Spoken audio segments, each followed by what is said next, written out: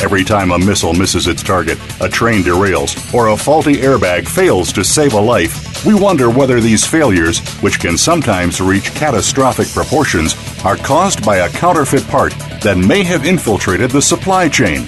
Welcome to People, working together for your safety with host Stan Salat Jr. Stan has the answers to your questions on protecting yourself and the safety of your loved ones, including your pets. Don't miss out. Now, here is Stan Salat. Hello and welcome to People, working together for your safety. I'm your host, Stan Salat Jr. Our show today, Beyond Recycling, Challenges of Chemical Cleanups, is all about the issues surrounding the cleanup and disposal of asbestos. I am pleased to have today Mr. Tony Nocito, a pioneer in the specialized field of non-thermal EPA-approved destruction of asbestos process. That's a mouthful. Known as, the way I like to say it, ABCOV methods, actually. And he is the subject matter expert today on this subject of asbestos. I also have standing in for our regular guest, Frank Ciano, senior partner at Goldberg, Segalla. We actually have Andrew Schultz, one of his partners, who specializes also in chemical cleanup, the legality, the legal aspects of this. He'll be with us today also discussing issues related to this toxic material, how it affects us, what has to be done to dispose of it, and some of the legal ramifications faced by those dealing with it. Before we get started, I'd like to thank our sponsors that make this show possible. Our organizational sponsors are the Hazardous Substance Free Mark Alliance and the Counter Free Mark Alliance. You can find those at www.hsf.us and counterfeitavoidance.org. Or you can find them on my brand new website, www.stansalat.com. We also have Business and Quality Process Management, LLC. BQPM provides business process and quality management consulting, training, and software tools. They can be found at www.bqpm.com. That's bqpm.com. And Secure Components, one of our gold sponsors, an independent distributor specializing in obsolete and hard-to-find components. Secure Components is the first company in the world to achieve international certification for their counterfeit detection and mitigation process. Those process controls, they've received that certification at an international level based on industry standards created by the SAE organization known as AS6081. You can find Secure Components at www.securecomponents.com. As we go forward, I'm actually going to refer to Andrew now and ask him. We have a legal disclaimer that we read at the beginning, or we state at the beginning. It has to do with us not wanting to confuse folks. So, Andrew, first, let me welcome you to the show. Thank you very much, Stan. Just wanted to inform everyone that what I'm going to be speaking about today is a communication to you, but is not meant to be to create an attorney-client relationship with Goldberg, Segalla, or with me. Obviously, the creation of such a relationship would require personal contact through my firm and would require an explicit agreement with my firm in order to create an attorney-to-client relationship. This information is for informational purposes only. There's no intention to solicit new clients or new agreements. The opinions I will express are my own and not those of my firm. Other than that, thank you very much. I'm looking forward to our discussion. Thank you very much, Andrew. And now let's get into the heart of this. We actually have three segments. Let me touch on this. We have three segments. We'll have some breaks in between. But we're going to be discussing, as I said, the things that relate to that asbestos and the cleanup. And to do that, I've got Tony Nocito with us today. Hello, Tony. Hi, Stan. How are you? I'm doing excellent, and I really appreciate you taking the time today to be with us. I understand you're up there in the frozen tundra of New York or someplace like that. We have a vicious snowstorm right now, so we're in the tundras of that. Well, fortunately, we're keeping you inside where you can be nice and warm and chat with the audience. That's a great thing to do. Mm-hmm. And I'd like to thank you for having me on your show, People to People, Voice America. And I want to thank you as well for allowing me to speak about the non-thermal APA-approved simple chemical physical Encore method of asbestos destruction, which is the only non-thermal asbestos destruction process available in the world today. It provides zero asbestos waste to the landfill, zero asbestos liability to the asbestos owner. Encore destroys all 6 forms of asbestos embedded in all matrices of asbestos-containing material, and it reduces waste by about 50%. Well, that's fantastic. And for those of you listening, let me interject here. That Tony has dedicated the past 30 years of his life to become a pioneer in the specialized field of non-thermal EPA-approved destruction asbestos process. And as he pointed out, that's known as the ABCOV method. And that's what we're going to be talking about today. That, and I think I can say this without any concerns or issues, but Tony has worked in removing such materials from major projects, including Macy's, Wayne, is it? New Jersey? Wayne, New Jersey. Did one in Smithtown. We've done work in several airports. I had my first plant up in Griffiths Airport Space up in Rome, New York, which unfortunately was realigned. And I had a second one down in Aberdeen Proving Grounds in Maryland. I've worked with nuclear waste with the Department of Energy. And I worked several other projects as a contractor, removing and demolition of asbestos. I worked in Madison Square Garden, where I basically started the second part of development of this. They were kind enough to give me the southeast escalator tower to fool around with the process to destroy the asbestos. And we tried several different things. We got to a point where we found what the best method was, but it needed a lot of improvement. It took about 30 years to develop this. I still see material, asbestos-containing material that I've never seen before. And you have to know how to treat it, believe it, after all these years. So that's basic. That's what took all the time. And I'm sure I'll see other materials I've never seen before. Yes. It's an interesting topic, and it's one that, growing up, I started as a youngster working for my dad, who was a general contractor, and I can remember using and implementing things with asbestos. That was before we realized that it had some issues. Andrew, if I could draw you into this a bit, I suspect there's a number of legal issues surrounding asbestos and the disposal of that as well. Oh, absolutely.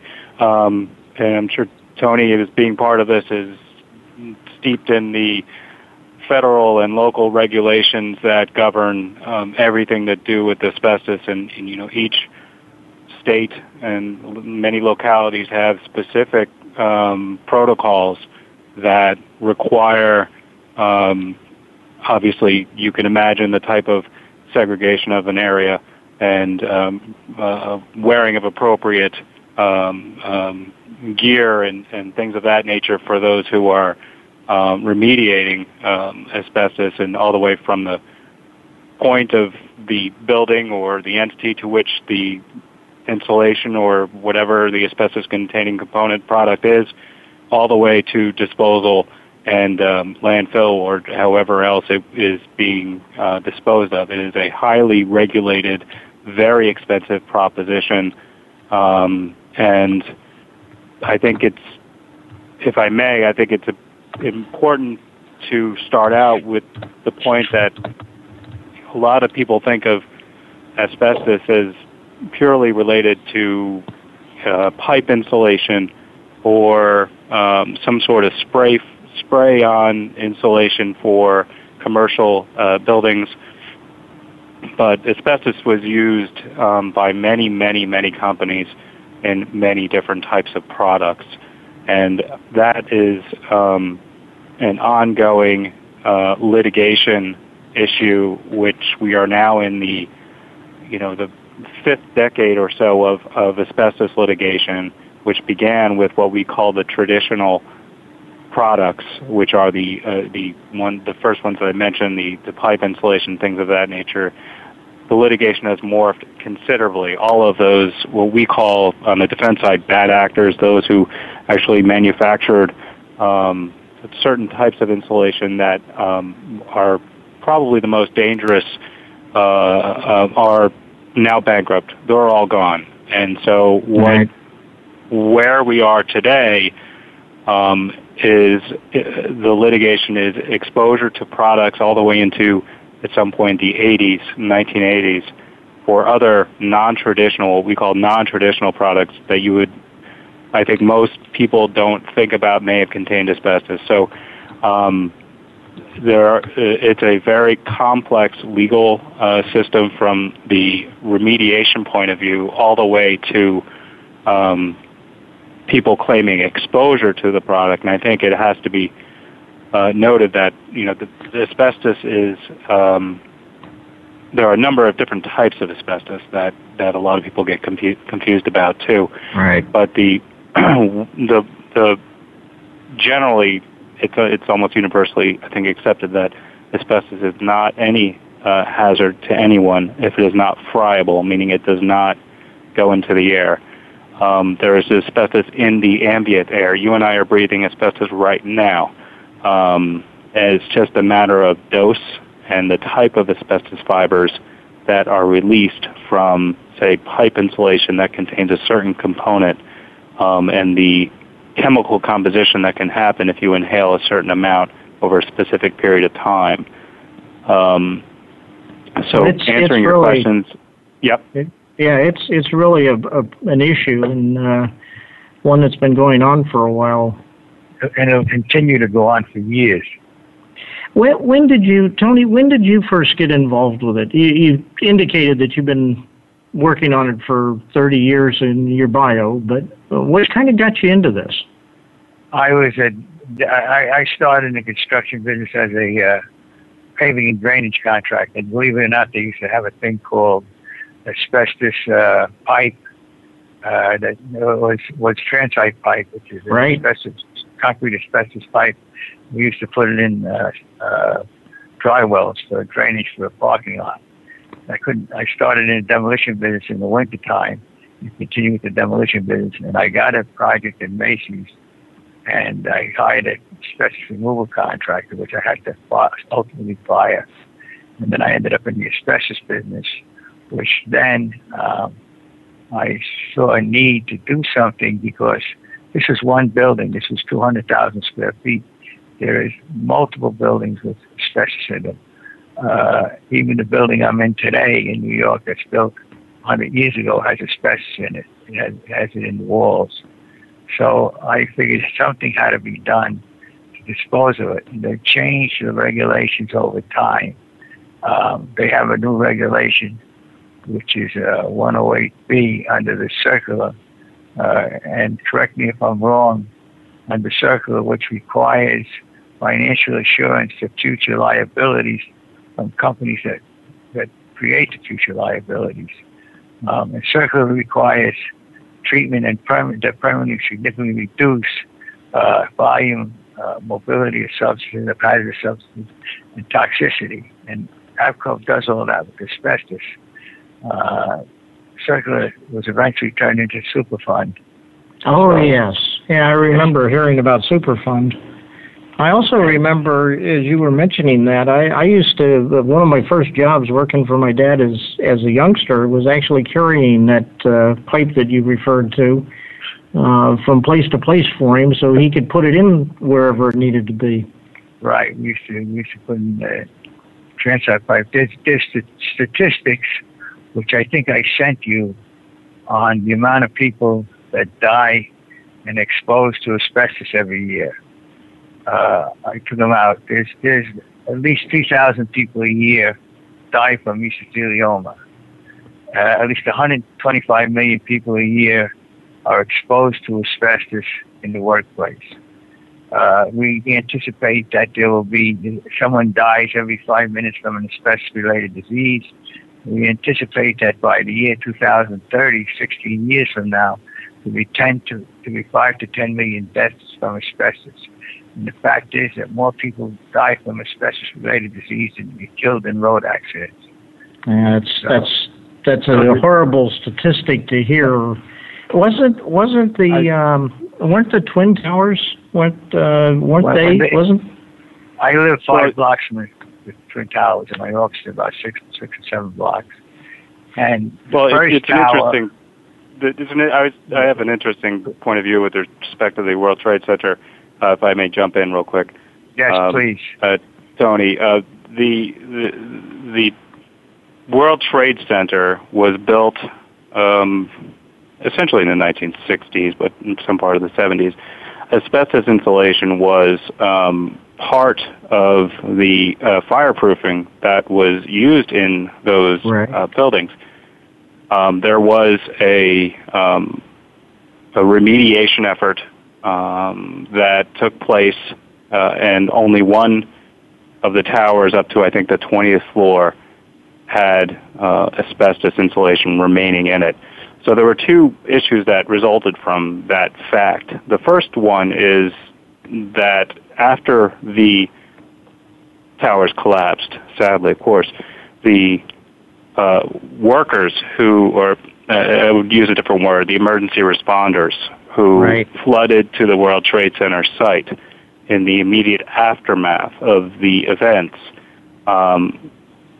As you know, there was a lawsuit commenced by those workers, many, many lawsuits actually. They claimed exposure to asbestos as one of the many different types of environmental hazards. That was one of the main concerns expressed in the underlying litigation. But Andrew, Tony referenced it. Andrew, if I could get you to hold right there for just a minute. We need to take a short break to identify the station and our sponsors. Kind of leave this as a bit of a cliffhanger for Andrew's part 2. Please be sure to come back and join us. We're going to step out for a quick break now.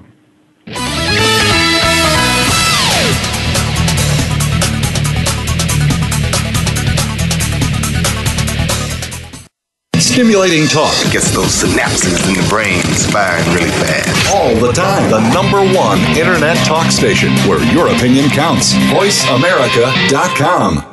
Secure Components is your international certified supplier of obsolete and hard-to-find products. Specializing in counterfeit mitigation, Secure Components is a qualified supplier for the Department of Defense, aerospace, military, and avionics industries. If you're a business in need of hard-to-find or obsolete components, please contact us by visiting our website, securecomponents.com, or call us at 484-222-5195. Again, 484-222-5195. Did you know that hazardous substances and counterfeit material can be in everything we buy? From new clothing, cars, toys, power cords, and charging units to your garden hose and the drywall in your home. Did you know that many of these toxins or counterfeits have been found to cause infertility, birth defects, autism, obesity, and diabetes, which can be passed down from parents to children? It's nearly impossible to know the ingredients in these products, yet Stan Salat Jr., author and creator of the not-for-profit HSF Mark Alliance and Counterfeit Avoidance Mark Alliance, believes that consumers have the right to know the type and amount of hazardous materials in the products we buy. Are you a retailer, a manufacturer, a manager, and a person who cares about the safety of the products you sell and buy? Protect your assets, your job, and your family now. Tell Stan that you want his help. Contact BQPM today. Visit our website at www.bqpm.com or call toll-free 877-415-0191. BQPM.com. Together, we are working for your safety. the Internet's #1 talk station. #1 talk station. VoiceAmerica.com.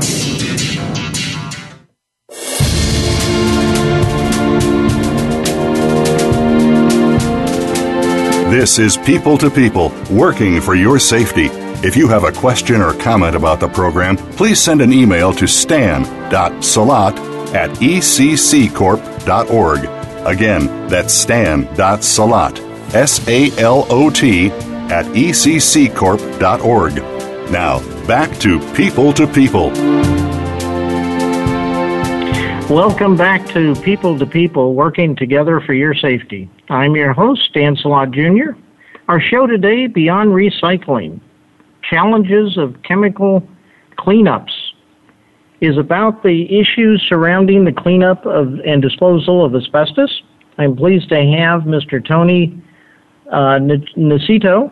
And, Tony's a pioneer in the specialized field of non-thermal EPA-approved destruction asbestos process, known as ABCOF method, as my guest today, as well as Mr. Andrew Schultz, senior partner, Goldberg Segalla. We've been discussing things related to asbestos, and while we were on break, I was chatting a bit with both Tony and Andrew about some of the things that went on. Apparently they are, well, not apparently, they were sharing with me that they're both from the New York area and very close to the Twin Towers. Let me mention before we get back with them, our sponsors, organizational sponsors, are the Hazardous Substance Free Mark Alliance and the Counterfeit Mark Alliance. You can find those on our website. You can go to actually my new website, www.stansalat.com. There you will find links to the organizations. We also have Business and Quality Process Management. BQPM provides business process and quality management consulting, training, and software tools. You can find them at www.bqpm.com. And our gold sponsor, Secure Components, LLC, independent distributor or specializes in obsolete and hard-to-find component distribution. You can find them at www.securecomponents.com. So without further ado, let's get back to this discussion. I think, Andrew, you were in the middle or just about to start talking about a part two to your comments. I was essentially going to conclude that those who toiled for the benefit of all New York City residents, the emergency responders, there was a mass lawsuit, about 10,000 lawsuits, and part of the claims were exposure. There were a fear of cancer claims of exposure to asbestos. It's more of the larger story is that I think there is a big fear, although there was no one diagnosed with any asbestos-related condition, that if you are potentially exposed to asbestos, people file lawsuits right away. Right. And there are those, as Tony mentioned, who are actually diagnosed with an asbestos-related disease such as mesothelioma. Those are very, very tough cases from a litigant's point of view, because they are actually causally related to exposure to certain types of asbestos. But from the larger docket, the larger lawsuit world, what's flooded our court system is filings of lawsuits that are not per se frivolous, but don't necessarily have a relationship to asbestos, but there are so many filings that you have to defend them, and many clients settle them, and that led to a lot of bankruptcies. That's true, because there was a couple of articles in the Wall Street Journal recently about false claims of asbestos, and the asbestos reserves are running out, and they're paying people, and they're going to be and insurance companies putting in $11 to $12 billion a year into the asbestos reserves, according to ASBES. So what Andrew is saying is right. Everybody is exposed to asbestos every day. There's no question about it. And the people at the World Trade Center, I worry about my children not today, but 25 years or 30 years from now, which asbestos disease takes time to develop inside the lungs. You get asbestosis, and then you get mesothelioma. Asbestosis is not cancer, but mesothelioma is. And I'm sure that Andrew is an expert in the area of mesothelioma exposure. The problem with the exposure is no one knows where they get it from. Some people have worked in it, they know. But some people have it and have never worked in it, and they don't know where they get it from. So that's one of the issues, I believe, if I'm not right, in. It's a horrible disease. It's one of the worst diseases you can get. And it's a very painful disease, and essentially there's little cure, but science has gotten to the point where, there is a somewhat better prognosis, depending on how old you are, et cetera, for some additional months or years. So it's a very, very difficult diagnosis to receive. But what is, in the litigation context, what you see are a lot of claims that aren't mesothelioma. You see a lung cancer involving someone who has smoked 3 packs per day through their whole life, and then they say, "Oh, but I work with an asbestos-containing product." And as I mentioned earlier, there are different types of asbestos, and today the types of asbestos-containing products that are involved in the litigation are not the insulation that we spoke about earlier. They're encapsulated products that are made from different fibers, and if you really look at a scientist will tell you that the exposure is minimal. But this is the way our court system works, and by filing a lot of different claims, it piles on, courts get overwhelmed, it gets very expensive for companies, and that has led to a lot of bankruptcies. So the answering the question of why there are people who are diagnosed with mesothelioma but have no exposure, that's been a big question in out there. Some people, some scientists will tell you that people are idiopathic. Some will say genetic, but there's really no answer for a lot of different people.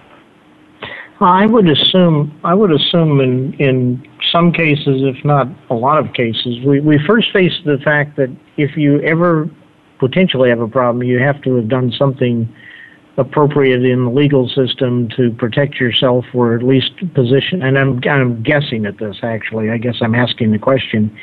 It seems like I have to take action to protect myself from the potential of a future issue with mesothelioma. Protect yourself and your family. Right. So is that part of this, what's going on, or am I missing something? Well, yeah, I think the from the different people, defendants in the asbestos litigation have taken different approaches. Some are extremely aggressive and will go to trial on any case because they firmly believe that it is impossible for a plaintiff to have ever contracted mesothelioma through exposure to this type of product, which is, say, an encapsulated something or other with a different asbestos fiber that is not generally accepted by most to have a relationship to mesothelioma. That has been met with mixed results. When I first started doing asbestos litigation, I was very young. There was an overwhelming number of filings of what we call pleural plaques. Now, pleural plaque is something that you get when you get an x-ray of your lung and they see there's a scarring on your lung. Those types of, and by the way, you, me, and probably almost all the listeners in your audience have some sort of scarring on their lung. It's right. It's what everybody has, but that was the majority of the filings in the litigation. So you can imagine trying to defend against tens of thousands of claims going to depositions and how much that must cost an insurer and a company that does well but, has to pay significant millions of dollars in attorney's fees, it gets overwhelming. And a lot of companies have filed bankruptcy. I interjected that it's probably the biggest industrial disaster in history, and it's the biggest litigation to swamp our courts, if I'm not mistaken, Andrew. I mean, they knew this is something that was known 2,000 years ago, that the Greek Strabo and the well-known Roman Pliny the Elder noticed sickness in the lungs of the slaves that worked in the asbestos mine, wove asbestos tablecloths, table napkins, wicks for candles. They noticed they had an early death. And in 1899, a British physician named Dr. H. Montague Murray recorded asbestosis for the first time. And in 1906, a factory inspector, his name was Erebold, noticed that 50 of his workers died of mesothelioma.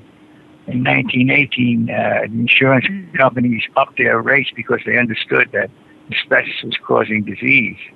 And in 1930, all the companies that manufactured asbestos knew that asbestos was dangerous, but never let it out to their workers. And you know who those companies are.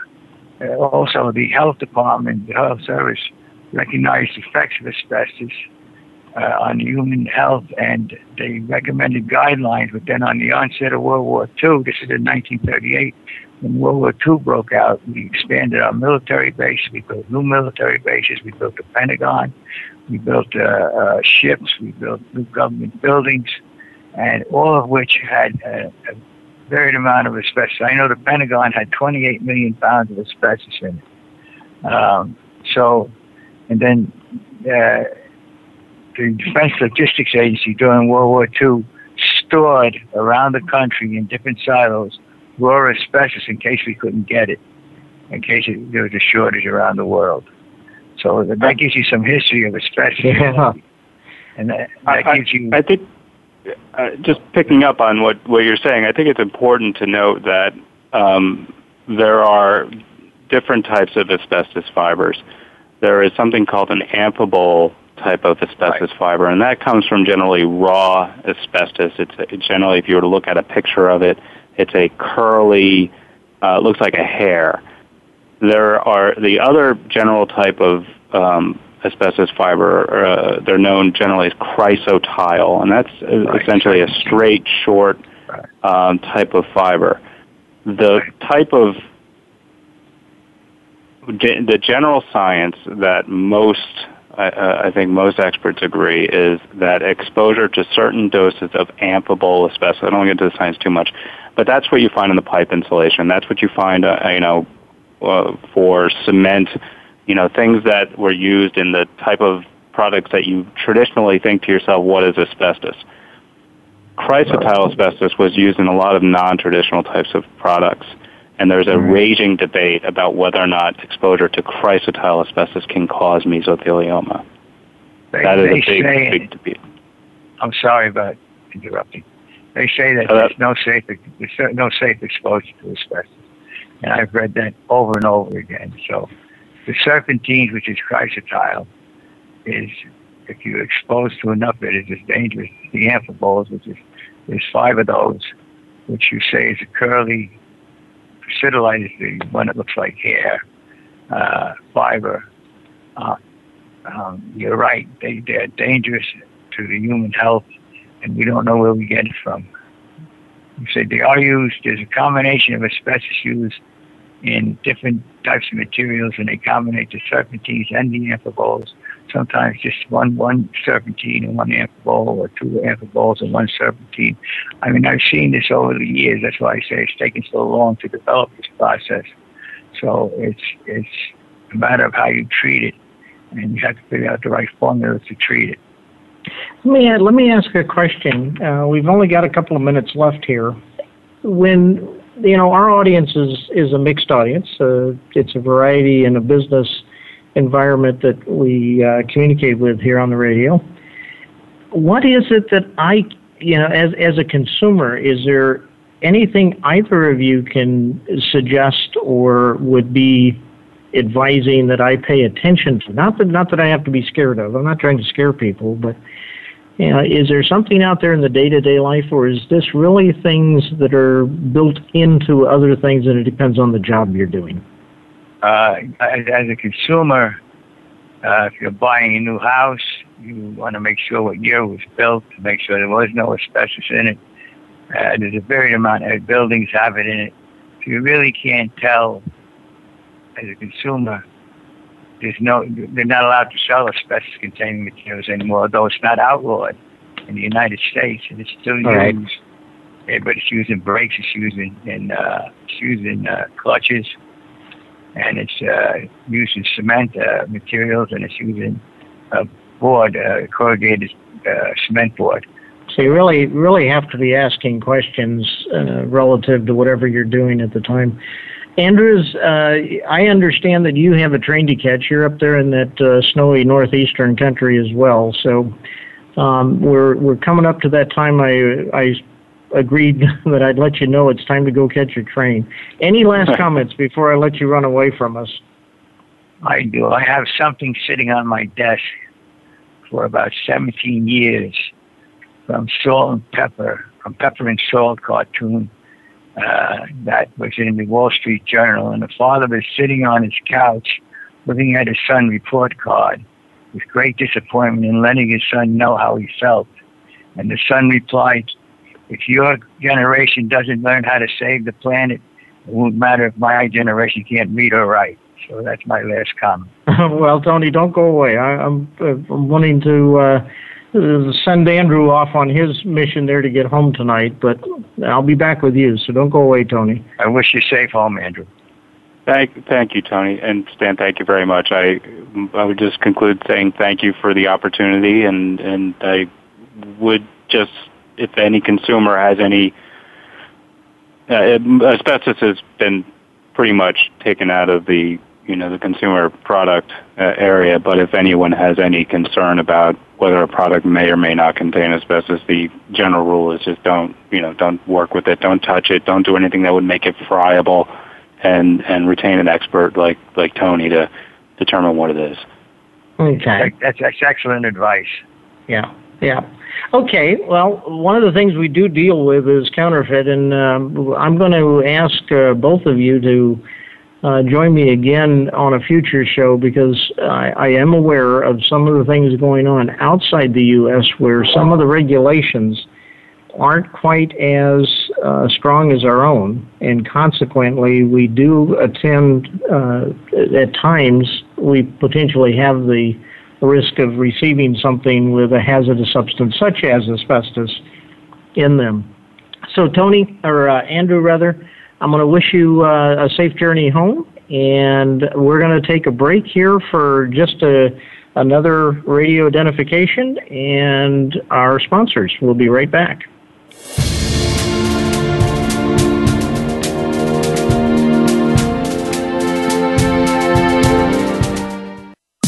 Streaming live, the leader in Internet talk radio, voiceamerica.com. Did you know that hazardous substances and counterfeit material can be in everything we buy? From new clothing, cars, toys, power cords, and charging units to your garden hose and the drywall in your home. Did you know that many of these toxins or counterfeits have been found to cause infertility, birth defects, autism, obesity, and diabetes, which can be passed down from parents to children? It's nearly impossible to know the ingredients in these products, yet Stan Salat Jr., author and creator of the not-for-profit HSF Mark Alliance and Counterfeit Avoidance Mark Alliance, believes that consumers have the right to know the type and amount of hazardous materials in the products we buy. Are you a retailer, a manufacturer, a manager, and a person who cares about the safety of the products you sell and buy? Protect your assets, your job, and your family now. Tell Stan that you want his help. Contact BQPM today. Visit our website at www.bqpm.com or call toll-free 877-415-0191. bqpm.com. Together, we are working for your safety. Secure Components is your international certified supplier of obsolete and hard-to-find products. Specializing in counterfeit mitigation, Secure Components is a qualified supplier for the Department of Defense, aerospace, military, and avionics industries. If you're a business in need of hard-to-find or obsolete components, please contact us by visiting our website, securecomponents.com, or call us at 484-222-5195. Again, 484-222-5195. The Internet's #1 talk station. #1 talk station. VoiceAmerica.com.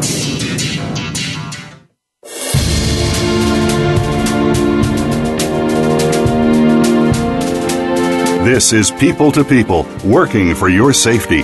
If you have a question or comment about the program, please send an email to stan.salat@ecccorp.org. Again, that's stan.salat, SALOT, @ecccorp.org. Now, back to People, Welcome back to People, working together for your safety. I'm your host, Stan Salat Jr. Our show today, Beyond Recycling, Challenges of Chemical Cleanups. It's all about the issues surrounding the cleanup and disposal of asbestos.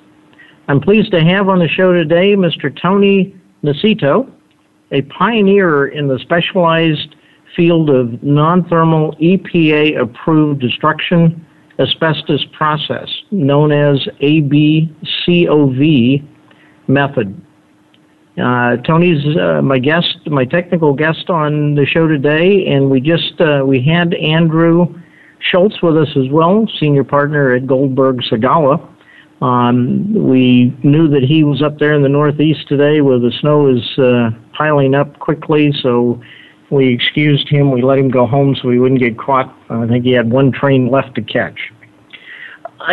Tony, you're still with me there, right, Tony? Yes, sir. Outstanding. This thing called, let me find it again, this EPA-approved destruction asbestos process known as ABCOV method. As I understand, you created that methodology. Yes, over a period of time. I first went to the Patel Memorial Institute to have them do the research, the original research, and they had problems with insurance and asbestos. So I ended up in Georgia Tech. And Georgia Tech did some research, and they said they did this in the lab, and I underwrote both of them.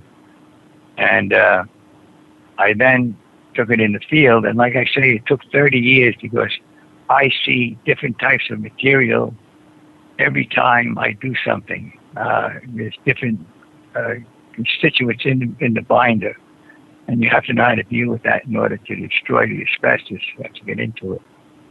So that's how I developed it. It was developed mainly in the field.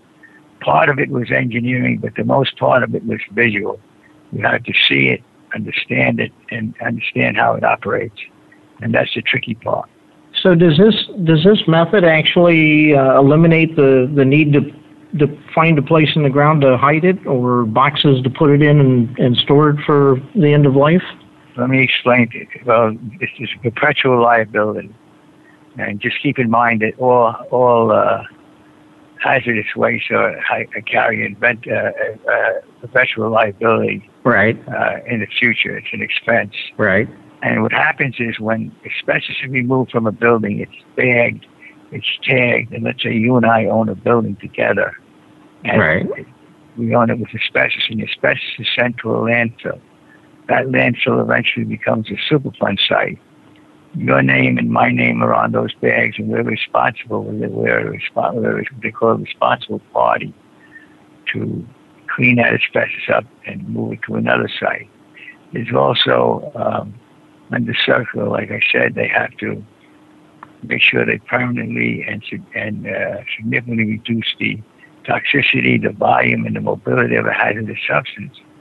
And there's a regulation called 108B right now under the circular or Superfund, Okay. which requires companies that have a liability or a future liability to be able to put up some kind of an insurance policy, cash bond, or a bond for the future cleanup of that hazardous waste. There's also a law on a retired asset, where the retired asset, the utilities have a lot of them because they're closing down these coal plants. The retired asset falls under circular as well, or Superfund as well. And they have to clean those up and get rid of any hazardous waste that they can get rid of. And this is governed. This is governed under the EPA regulations or the government regulation under OSHA 20 CFR 1910-1001 NESHAP, which is 40 CFR Part 61. And the conversion facilities are regulated under 40 CFR 61-155. And there are burning facilities that are not efficient enough to do what I do, or as cheap enough to do what I do. Because number one, they're burning, they're using high electricity, and the regulation requires you to, if you don't get it the first time, you put it through the process. My process follows the asbestos destruction right through process. Doesn't leave the process till it's destroyed, and then it's put out the door. And in some states, you may have to have a variance for the process. In other states, you may have to have an air permit. In all states, you have to follow the solid waste regulation. So, now it's a lengthy and complex. At minimum, it's a complex process of dealing with it. Well, no, the longest part of the process is getting all the EPA approvals. I've got 8 EPA approvals, and they took time because each time I did something new, I had to go back to EPA and say, this is what I did. And they gave me an approval for it. It takes 3, 4, maybe sometimes 5 months to get an approval. But it's EPA approved, so all the states accept it. And it's done right. It can be done right on site. You don't have to ship asbestos up to a landfill. You can recycle some of the material. You can put some of it through a cement kiln or an asphalt kiln, and some of it can be used as roadbed material, especially the cement board. Wow. Okay. Well, we're I can't say enough for how pleased I am that you were available to join us today. I know there is a lot more to talk about. My line of work itself, we deal in counterfeit materials. That's part of what we're doing in the organization, both hazardous substance and counterfeit. And I know that there's a lot more to talk about relative to what's going on in other countries. So I'm going to invite you back. And I need to do a little bit of housekeeping here, but if you've got another comment or two, we've got about half a minute, and again, I thank you.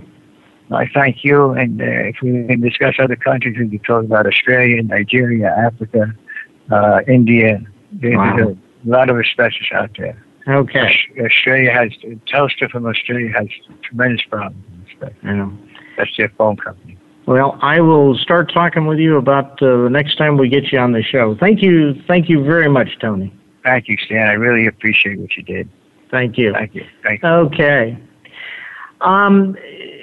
We've been talking today about the disposal of asbestos. As I was mentioning to Tony, that the whole premise of the show is really talking about hazardous substance management, educating, sharing knowledge with our listening audience. We want to bring people together to share knowledge and create a safe environment for all of us. You have undoubtedly heard of all the green product movement, all the things going on that relate to safe and, if you will, safe and sane or safe products, things that folks can buy and use with confidence that they're either safe with respect to hazardous substances or safe in the sense that they don't harm you. I'd like to share that part of this is actually a call to action. We're looking for folks to email us, to ask questions. One of the things that we're trying to accomplish here is to actually listen to our radio audience, to talk with them, to answer their questions. You can find us on our new website, www.stansalot.com. You can send us questions either actually go to that website, and there's a place in there for sending questions. Sign up for our newsletters and work on that. I also want to mention, as we talked about last week on the show, the United Nations Office on Drugs and Crime has launched a counterfeit campaign to address the issues, the runaway issues, if you will, of counterfeit. These are all managed under various organizations and groups, but the most important two is the Hazardous Substance Free Mark Alliance. That's an organization that's reaching out to the world to ensure that the chemicals of lead and mercury and cadmium, hexylvania chromate, and the fire retardants, PBD and PBDEs, are removed or at a low enough level that they don't affect our lives when we buy and use products. You've heard over the years about lead paint in toys. You've heard about the cadmium in drinking glasses. These are all things that we're working with industry to minimize, if not avoid completely. Unfortunately, recent reports indicate that the attempts to reduce this are not actually working as well as they were just a few years ago. And particularly lead and cadmium are on the rise again. There's reports that say it's up as much as 85% of the products being shipped around the world are not compliant. We also have the Counterfeit Avoidance organization, the Counterfeit Avoidance Mark Alliance, CAMA as it's referred to, and they're at www.counterfeitavoidance.org. You can also find them again, and you can ask questions, send us questions to www.stansalot.com. Our sponsors, Business and Quality Process Management, BQPM, providing business process and quality management consulting, training, and software. You can find them at www.bqpm.com. And then our sponsor, our gold sponsor, Secure Components, independent distributor specializing in obsolete and hard-to-find components. There's a growing number of distributors that do this type of work. Secure Components is the first one in the world to attain the certification to a counterfeit detection and mitigation process controls. You can find them at www.securecomponents.com. I'd also like to thank and recognize our folks that make all this possible. Part of that is Goldberg, Segalla, and the legal team there that keep me out of trouble. Today's guest, Tony Nocito, and the folks at Voice America. We have a number of folks that make this all work. Brandy Jackson, the general manager, Robert Cellino, executive producer, Randy Jackson, Jackman, the production manager, Jeff Gersel, the director of host services, Brooke ID, marketing and social media, and Yulia Coach, branding and people-to-people production manager. Also should mention our engineer, Justin, who keeps me on track here and is about to tell me that my time has run out for today. We wish you all the best. This is Stan Salot signing off, thanking all of you as our listeners. Tune in again next week, and we will bring you yet another episode of Working Together for Your Safety.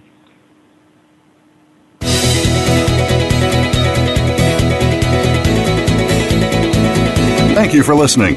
Please join host Stan Salot Jr. for next week's edition of People to People, Working for Your Safety.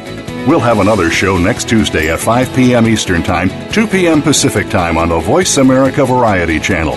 Have a safe, toxic, and counterfeit-free week.